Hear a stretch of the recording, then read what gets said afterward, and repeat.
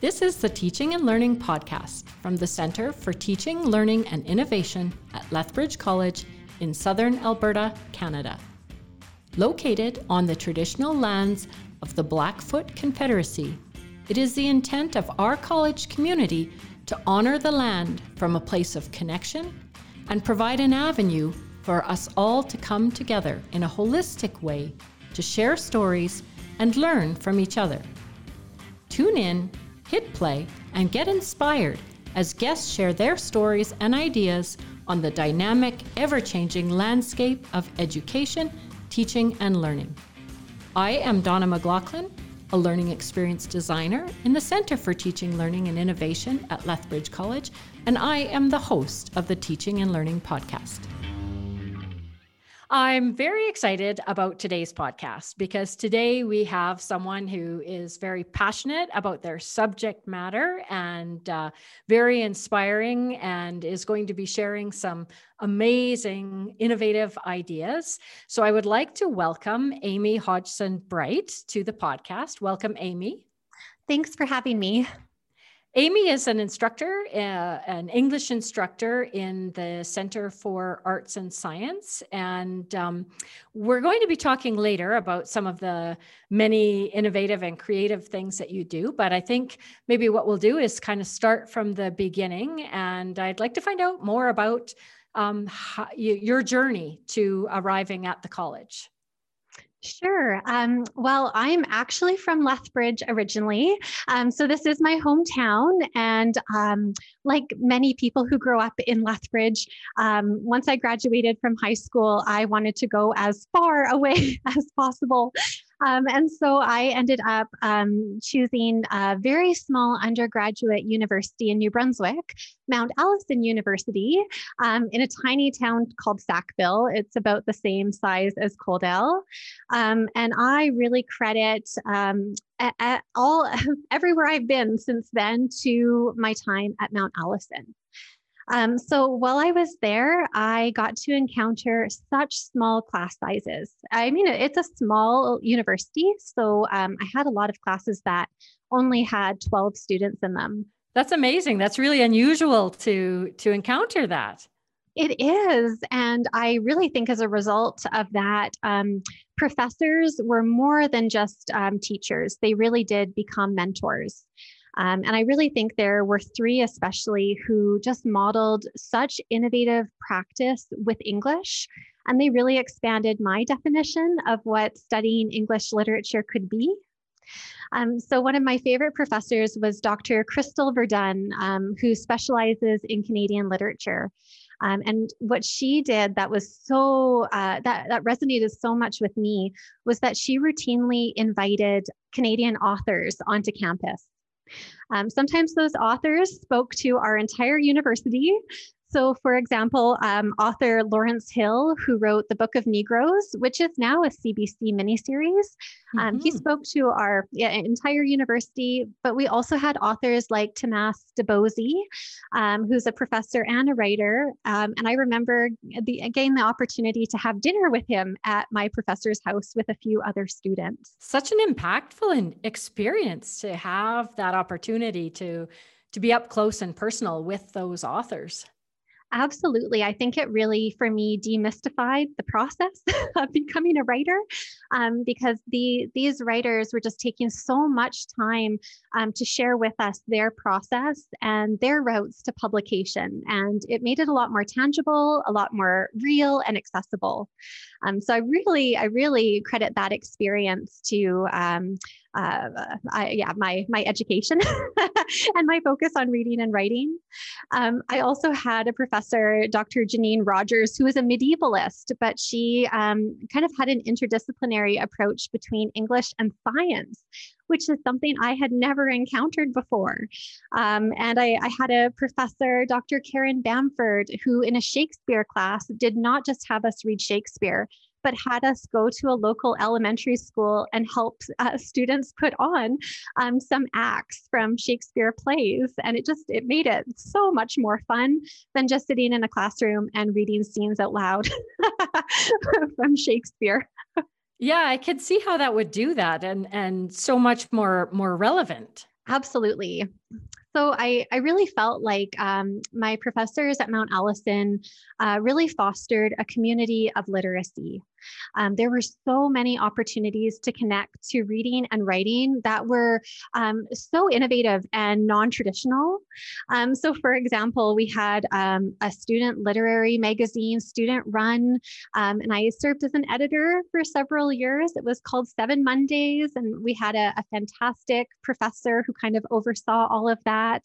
I worked at a secondhand bookstore throughout my entire undergraduate experience. The most fantastic secondhand bookstore, just filled with books from students and professors, and just all day professors and students coming in to talk about books and drink the very, very bad coffee that I served them, which I am now much better at making. And in addition to that, there were so many opportunities to pursue individual research at Mount Allison. So for 2 summers, I was able to apply for research grants to pursue research completely of my own interest. And I remember one year I decided to pursue kind of studying the history of young adult literature. Young adult literature has been a category that I have loved to read since I was very young. I was actually Lethbridge Herald's one of their first teen book reviewers back in, I think, 2000. And it's just a category of literature that I find so fantastic. And being able to study that throughout a summer with a professor overseeing that work was outstanding. I remember another summer I got to study like adaptation, so adapting books to movies. And at that time, I adapted something I had written into a screenplay that ended up placing through the Alberta Writers Guild. I just felt like there were all of these hands-on experiences that were just there to help us develop as students, as writers, and as readers. Your research that you had an opportunity to do sounds like such an engaging opportunity and really a way to expand your knowledge already and your interests that you already had. I just was looking for opportunities to read all the time, whether that was part of my classes or in the summer. That was what motivated me. Well, it certainly sounds like you found them. And it's also interesting looking back at your background with newspaper in Lethbridge and your participation there as well. I was able to pursue kind of a creative writing project. So rather than taking more coursework, I was able to pursue kind of an independent project that was supervised by another professor, Dr. Deborah Wills. And over the course of a year, I got to write a young adult novel and edit it. And at the end of that process, I was encouraged by the professors who had been on my kind of supervisory committee to try and get it published.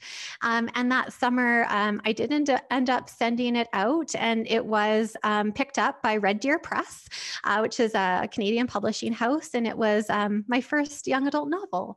So I really credit that as helping me continue to develop my interest in young adult literature and take me to, I guess, the next post-secondary institution that I went to. Yeah, congratulations. I mean, what a perfect capstone project for your studies at Mount Allison. To write the book and have it published, that's amazing.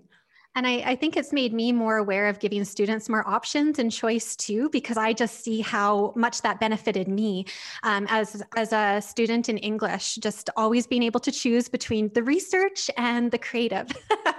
And I try and do the same thing. That we'll come back to that idea too of choice as we go on, because you're mentioning how impactful that was to you. So carrying on from Mount Allison. Yes. So I ended up doing my master's degree in English at the University of Victoria. So from one coast all the way to the other. Can't get much further apart than that. No, you can't. And while I was there, I got to continue to develop my interest in children's and young adult literature through my final master's paper. So what started at Mount Allison University, this interest in turning this category of literature I love to read into an actual research interest and eventually a career, kind of the next stepping stone was at the University of Victoria. Now, when I was there, I was lucky enough to be able to take a year-long uh, kind of teaching practice and theory course where I was able to teach not just at the University of Victoria, but also at Camosun College.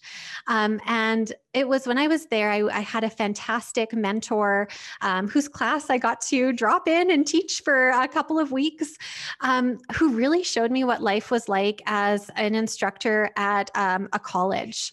And I love the experience. I love the students. I loved how comfortable and laid back it felt. And that was the first time I thought, well, maybe this is the environment for me. maybe a college is a place that I'm really well suited for.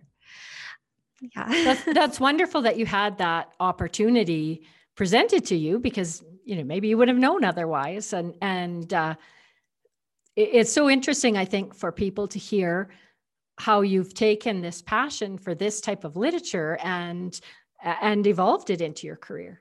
Yes. And the way that I kind of went through this next was when I was a student at the University of Alberta. So I completed my PhD in English there. I was, again, so lucky that I had two supervisors for my PhD. One, Dr. Margaret Mackey, who's in library studies, and the other, my supervisor in the Department of English was Dr. Joanne Wallace. So I had two supervisors, which meant two people to please and make happy with my writing instead of just one. A little more challenging. Definitely. But it was really a benefit because I really, again, got to combine theory and practice. So Margaret, studying, focused on library studies. She was, in the classroom with librarians, and she had direct links to young people. And Dr. Wallace, she had this theory and background. So the two of them really complemented each other and definitely made me a better researcher and writer. So I ended up writing my dissertation, which was on young adult literature and how it's read, written, and marketed differently in the 21st century. And when I was halfway through my PhD program, so after my second year, there was a job posting at Lethbridge College. And I ended up moving back to Lethbridge from Edmonton to start teaching at the college in 2014, which was fantastic. I was not just home alone writing all day. I actually got a little bit of interaction from colleagues and students as well. So I first started teaching casually at the college in 2014. And I remember being utterly devastated that there were no courses available to teach in winter 2015.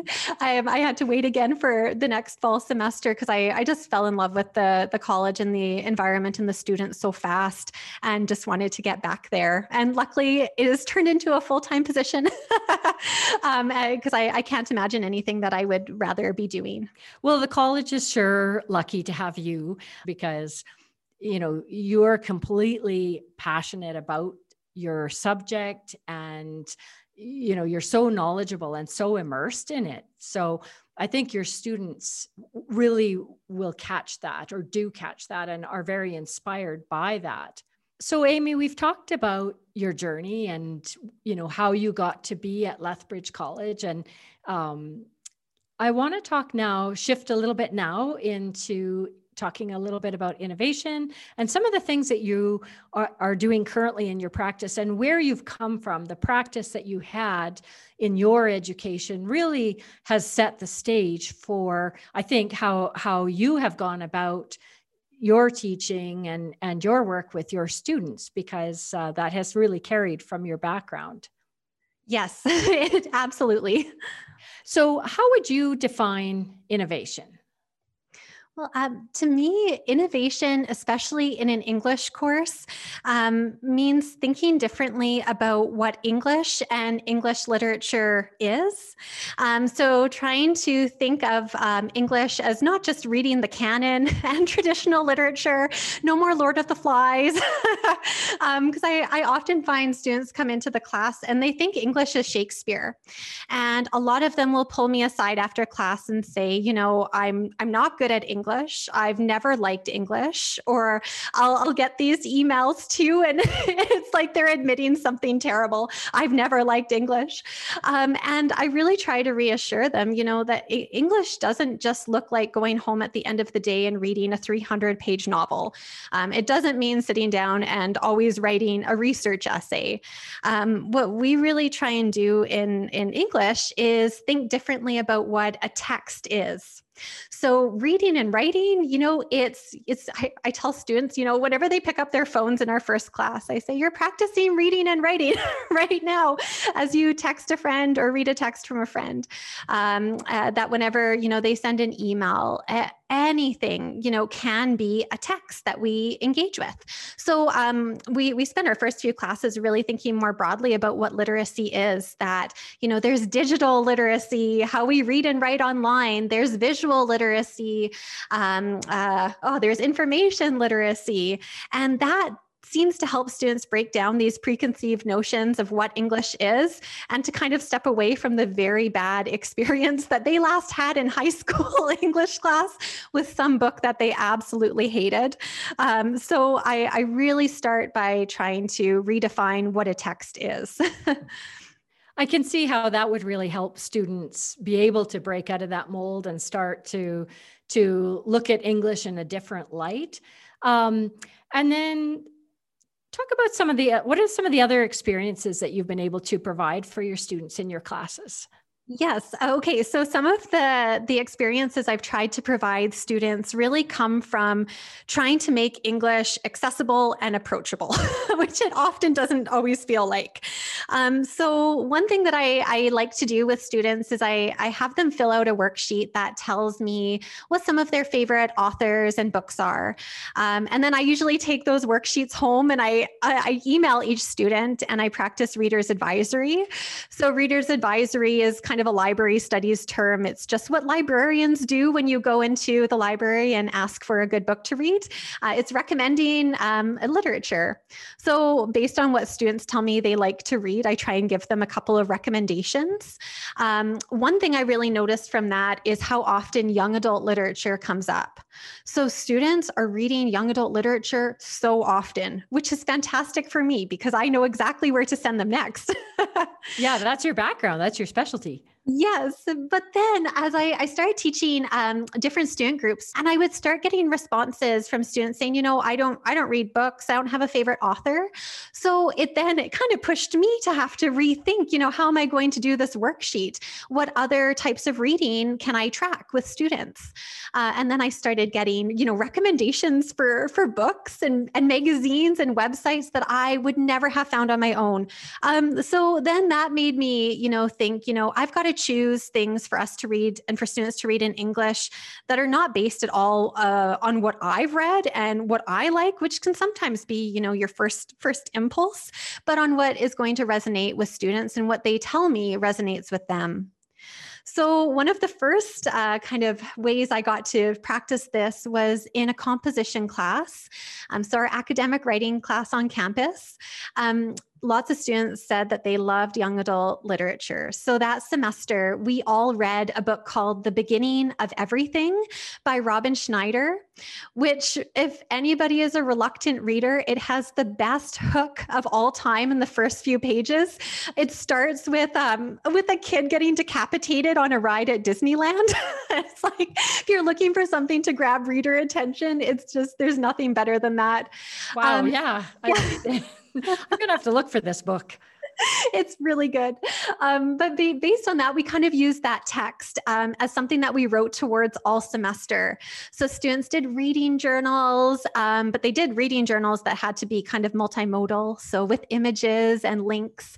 We all essay topics had to come from that book. So there was everything from an essay on amusement park incidents and accidents, all the way to retiring as a young person from sport too early.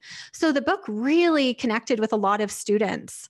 In addition, I've just always been looking for ways to get more creative writing into classrooms. So I guess as a second example, I used to teach a business communications class. It was students only English class, and it was really focused more on technical writing, on presenting. And I remember thinking, I've got to get something fun in here for all of us to read. And so I actually had students read David Foster Wallace's commencement speech, "This is Water," which really focuses on, where we put our attention, where our awareness goes, especially, in our sometimes mundane lives. And we read that as we were talking about routine messages that you get tired of sending all the time.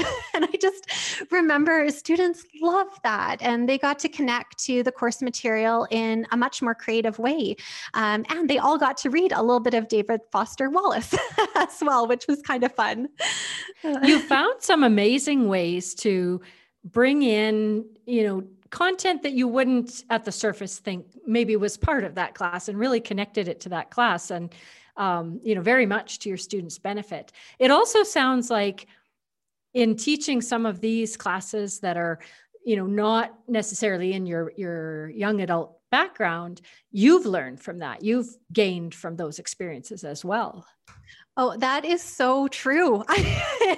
I feel like I've got to expand my knowledge, and it's just really challenged me to read more broadly, to write more broadly, and to look to students, to try to find out where they are and meet them there, because it's most often in a much different place than I was in terms of what I studied in undergrad and throughout my degrees. There's no better example of that than a scientific and technical writing course I teach for students in the School of Environmental Sciences. So this is such a unique partnership between departments at the college, in that students who take this writing course, they take it at the same time that they take an ecology course in the School of Environmental Sciences. And all of the writing that they do for my course is responding to the content that they're learning in ecology, the lab work that they're doing, the field work that they're doing, and then they come to me and they write about it. And I find I get to collaborate a lot with their instructor every semester, which is fantastic. But yeah, I really get to look to them to be the experts. And I mean, I get to, facilitate the writing and make that really structured. But as for content, they get to bring that knowledge into my classroom. And it's just such a great experience, I think, for both of us. That course is a highlight of the courses that I teach at the college. That's a win-win all around, to have that kind of collaboration, because, it makes the work so much more relevant for them too, if they can be pulling it into what they're writing with you. Is so true. And I have gotten feedback from students, and the same words always come up, that they find the writing course valuable and relevant and applicable, because most of the things that they're writing in English are things that they're writing in all of their content courses in their school, but also in their future careers as well. So it's just so tied to what they actually want to do. So Amy, when you were talking about your educational experiences, your experience in New Brunswick and your experience in Victoria and Edmonton throughout your journey, you mentioned a lot about, having these opportunities and being, all the different mentors that you had the opportunity to work with. And, a lot of times when people look back at their education, they might think, well, I had to do this, or these were the requirements, but this isn't the way that you are talking about your experiences. All of it is, different situations that you were able to make choices that, really, really helped you in your education.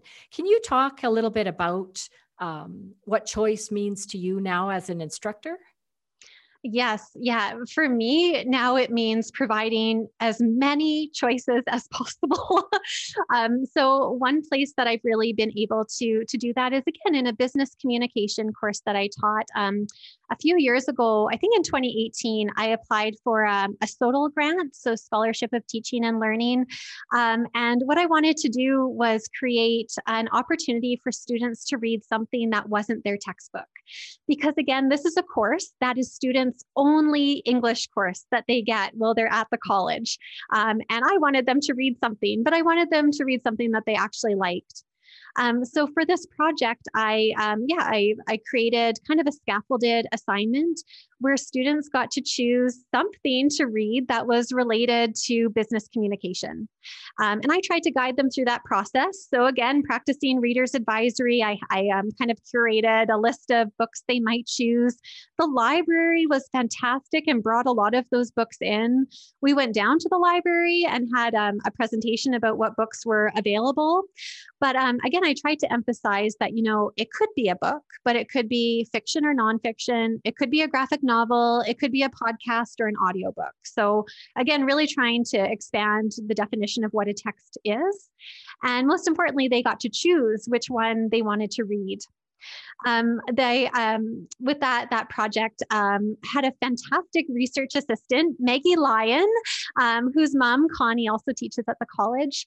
And she she did some semi-structured interviews with the students who engaged with this project.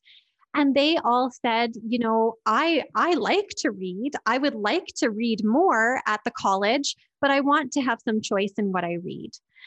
So that choice, that ability to self-select something, but then, have that time to read it as part of a class, that was so valuable and beneficial. And the text that students chose were so wide ranging, from a podcast by a woman, Jen Gotch, who created Bando. So if you go to Chapters, all of those journals, she does the day planner, she does that. So a podcast by her. I had someone do Mr. Mercedes by Stephen King about the communication issues that come up, when you're investigating a murder. It was just so wide ranging. And I loved seeing students. They had to make those connections between what they were reading and our course content. And I was there to help. But that was really exciting to see. And it sounds like you got that feedback from the students that they really liked having that choice. Yes. And so many said too that it was right before the Christmas break, and they then had like these stacks of books that they emailed me about and said, here's what I'm going to read next. So it really started, this forward momentum to more reading. So carried on beyond just the class. Yes. Yeah. So you're really having an influence then. That's fantastic. Yes. Amy, I want to talk about HyFlex, and HyFlex is something in CTLI that we've been working on some supports for instructors to develop HyFlex courses and classes. And as I understand HyFlex, it provides students with elements of choice. It provides them with potentially some face-to-face opportunities, some online opportunities. And I understand that you've got some experience with that. We're kind of considering it a newer thing, but I know you've been working on HyFlex for a little while now. For me, HyFlex learning over the last couple of semesters now has been all about making courses more flexible and accessible to students, both now off campus, but probably eventually back on as well. I've just heard from so many students last semester and this semester that, they would not be able to take any courses if we didn't have this option for online learning. And that's just opened up an accessibility that wasn't there for them previously when everything was on campus, face-to-face, and synchronous. So whenever I was kind of designing my courses for an online semester, what really helped inform my decisions was the fact that I've taught online for several years. So I teach online the distance learning courses. I've taught a business writing course. every semester since the summer of 2016. And I mean every semester, that summer, fall, and winter. And when I first got that course, it was like a blank slate. So I got to design it from scratch. And I've really used what works well in that class to inform, okay, well, how am I going to have this online, but also have other opportunities to engage with students? So over the summer, I did a lot of work to make sure that course material was just available to students in so many different ways. So like an online course, if students are independent or working and they can never attend any Zoom classes, I have my course set up like an online course so they can get all of the information that they need. There are multiple videos, so many videos. I learned Canvas Studio really well this last summer. When I found out we were online, I reached out to a lot of previous students to ask if I could use their assignments as examples. So my students just don't always know how to start and need some structure and guidance. So all of that is just on Canvas in discrete modules. But I also make sure I have a structured weekly Zoom class where everybody gets together, because I know how important it is for students not just to interact with me, but to also interact with one another as well. So we do have a really structured class every week. And then I also have opportunities for students to meet one-on-one with me. And I find, especially in writing courses, this has been so beneficial for students being more comfortable with sharing their writing and getting feedback. I know when I'm in a classroom and I offer to stick behind if anybody wants to talk more or for me to look at their writing, some do, but a lot don't. And I know they're put off by their classmates being around. It doesn't feel private enough. It's just not comfortable. Well, in a one-on-one Zoom meeting, it is just the two of us. And I've just found students are so comfortable with sharing their screen. We'll go through their writing together one-on-one. They'll make any changes and then they'll submit it to Canvas. And it's worked so well for not just helping students revise their work, but also to help them become better editors themselves and to kind of work with those techniques over Zoom and just one-on-one too, which is the relationship you want to have with an editor when your writing is just in its initial stages. Yep. It's great to hear the benefits that have occurred, through using Zoom and through, doing things online that you're really seeing a benefit with that. Yes, absolutely. I've read some of the best writing I have ever read in last semester and the beginning of this semester already. So in the HyFlex class, it sounds like students have the choice. They can, do everything completely online and do it that way, or they can come to the Zoom classes, that are scheduled if their time allows, or they can go back and forth in between. Is that right? That is right. And, I just really think that this option for HyFlex and all of these opportunities to connect, it really helps to acknowledge that, students' lives are not just on campus. They have interesting, difficult, varied lives, and they don't always share that in a classroom. And I think that HyFlex Learning better acknowledges that, there is more to a lot of students than post-secondary, and it actually helps us meet them there with what they need.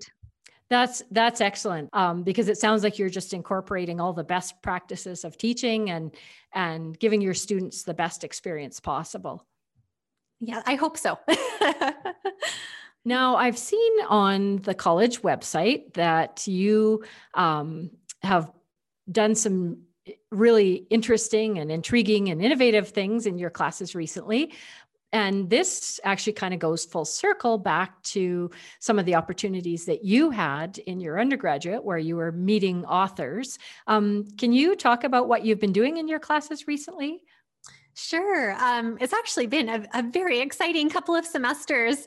I found out last spring that I would have the opportunity to teach a course called Writing for Children and Young Adults. So this was a course that had not been run at the college since I think 2009, when it was taught by Richard Stevenson. So when I found out I was teaching this course, I knew I wanted to bring it back with a bang. It was going to be a celebration. And especially because for me as an instructor, it combines everything that I've been doing for the past 10 years. My focus or more than 10 years, like 15 years, my focus on young adult literature and children's literature, and then my focus as a writer of young adult literature as well. So when I found out about this, I frantically got to work at two SSHRC grant applications, a SSHRC Explore and a SSHRC Exchange grant. For the SSHRC Explore, I proposed to kind of start a student-run literary magazine at the college where we could publish student work, poetry, short fiction, nonfiction, photography. Now that has been deferred for a year because of COVID, but it is coming. We will have a student-run literary magazine. Now, the SSHRC Exchange Grant was meant to help support bringing authors of children's and young adult literature into the classroom. And here's where being on Zoom really became beneficial, because when I initially proposed to bring authors into the classroom, it was one author, maybe two, who would have to be flown here to stay in a hotel, be paid an honorarium. Once we went online, inviting just one author has turned into inviting 8 authors over 2 semesters, as we're able just to kind of be on the Zoom classroom together. You're in the Zoom classroom. And I imagine that also kind of opened up the world geographically, that you could extend your reach to authors much further away than you might have otherwise been able to do. Yes. So we had three Canadian authors come in. We had Eric Dick, who is a local writer and illustrator in Lethbridge. He came in to run a illustration workshop with students, so they could not just write, but also illustrate a picture book, and kind of take it a little bit more complicated than stick figures. And they all did. We also had Heather Smith, kind of a middle grade and children's writer in Ontario, and Sydney Smith, who is from Halifax and has won the Governor General's Award for his wordless picture book. But then outside of Canada, we had graphic novelist Kat Lay come in to speak to students, and also Deb Coletti, who is a young adult author out of Seattle. And finding out so early that I was able to teach this course actually allowed me to make sure I could align the books that students were reading with the authors who were coming in, which takes some planning and made me really respect the professor who did that at Mount Allison, because it is a lot of work to meet that bookstore deadline and to confirm speakers, but it happened. So students were reading 2 picture books, a middle grade graphic novel, which is such an exciting category of literature right now, and a young adult novel as well. So it was a lot of fun. I imagine your students just absolutely loved that class. A lot of them expressed that they had never met an author before. So this was the first time they had been able to talk to an author about writing. And what Zoom really facilitated was, we weren't in a classroom or a lecture hall. We were inside these writers' homes and studios. They were showing us where they work and how where they work informs their creative practice. And I think just like my experience, seeing authors as more accessible, seeing writing as something that you do because you love, and if you work hard at it, it could be a career. Students really felt the same way, that these were just normal people who love to write, and here they were doing it as their job. What an amazing experience, because you look at a book and you see the author's name there, but even if you see a picture along with it, you don't really put that face to that name, or as you say, being in their home and having them talk about the creative process. That makes it real in a whole different way. It's so true. And I think Deb Coletti is one of the best examples of this, the young adult author who came in. I personally have been reading her book since I was 16 years old. And I have been so impacted by her writing. I could not believe that she said yes to this. She's been nominated for the biggest awards in young adult literature. And she came in and talked so enthusiastically enthusiastically to students about the good things in her writing, the obstacles she had to overcome, and she connected just beautifully with the students in that class. So is this class going to be offered again? If anyone's listening, would they, and they went, oh, I missed it. Would they have another opportunity to take this class? Yes. So this class is running next fall. And I intend to do the same thing to make sure that we're reading books by visiting authors. Although we'll see what's happening at the time, if they will actually be able to travel here or if we will be back on Zoom.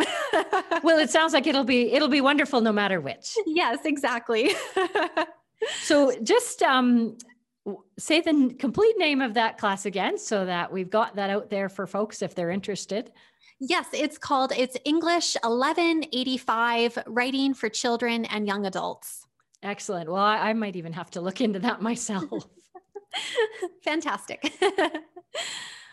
Amy, I want to jump back to the HyFlex because I realize I missed now. I still do want to ask you, with HyFlex, you've talked a little bit about what you needed to do to set up the class and structure the class. So what advice would you give to any instructors that are listening that are, thinking they might like to dip their toes into the HyFlex pond?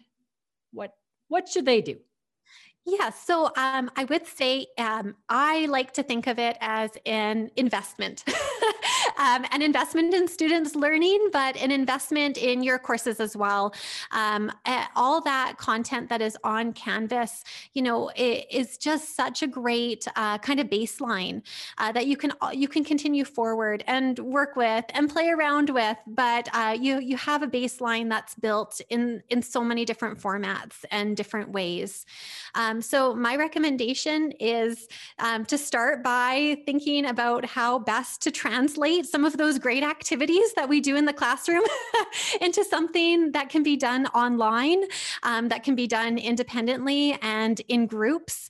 And it's kind of a fun exercise. It made me feel really creative, trying to imagine, okay, if students are just at home by themselves, how am I going to give them a really great experience with writing? And I don't know, I can share one thing that I love to do is I thought, if I was a student and home all the time on Zoom, I want a reason to get outside. And so I created a writing as movement assignment where students had to go out for a walk and reflect on it and read an article that talks about how walking is thinking is writing.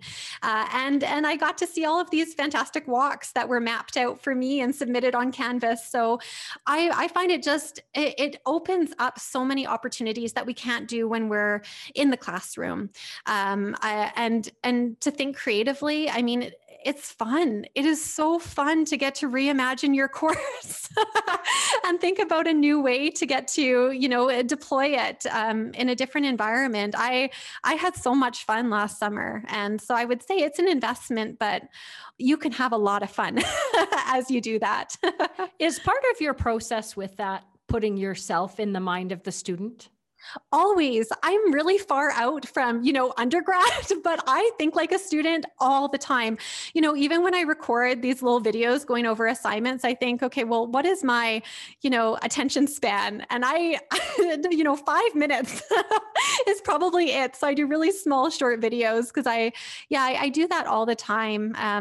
Once you forget what it's like to be a student, we lose that connection so fast. And, as soon as you think about what you liked as a student and what you didn't, I always find it really makes me think more deeply about what I want to do and what works and what students like and what's really hard to do. That's awesome.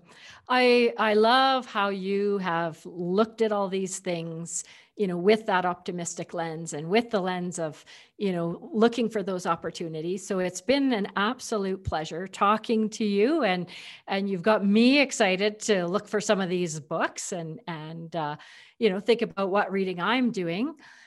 So to wrap up our conversation today, we like to maybe get a recommendation from you or ask you about something that you have maybe been learning recently that is new to you? It's something that you've really loved learning about that, is a little different for you. Sure. I think finding times to move and be active has been the most important part of this working from home. It can be really easy just to sit in one spot all day long and never get up. And I'm lucky I've got a dog, so I can take my dog on lots of walks. I've discovered something called Dance Church. It's just called Dance Church because it's on Sunday mornings.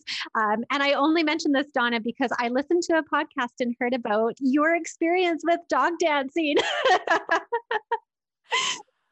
Okay, now I have to check this out. That sounds very interesting.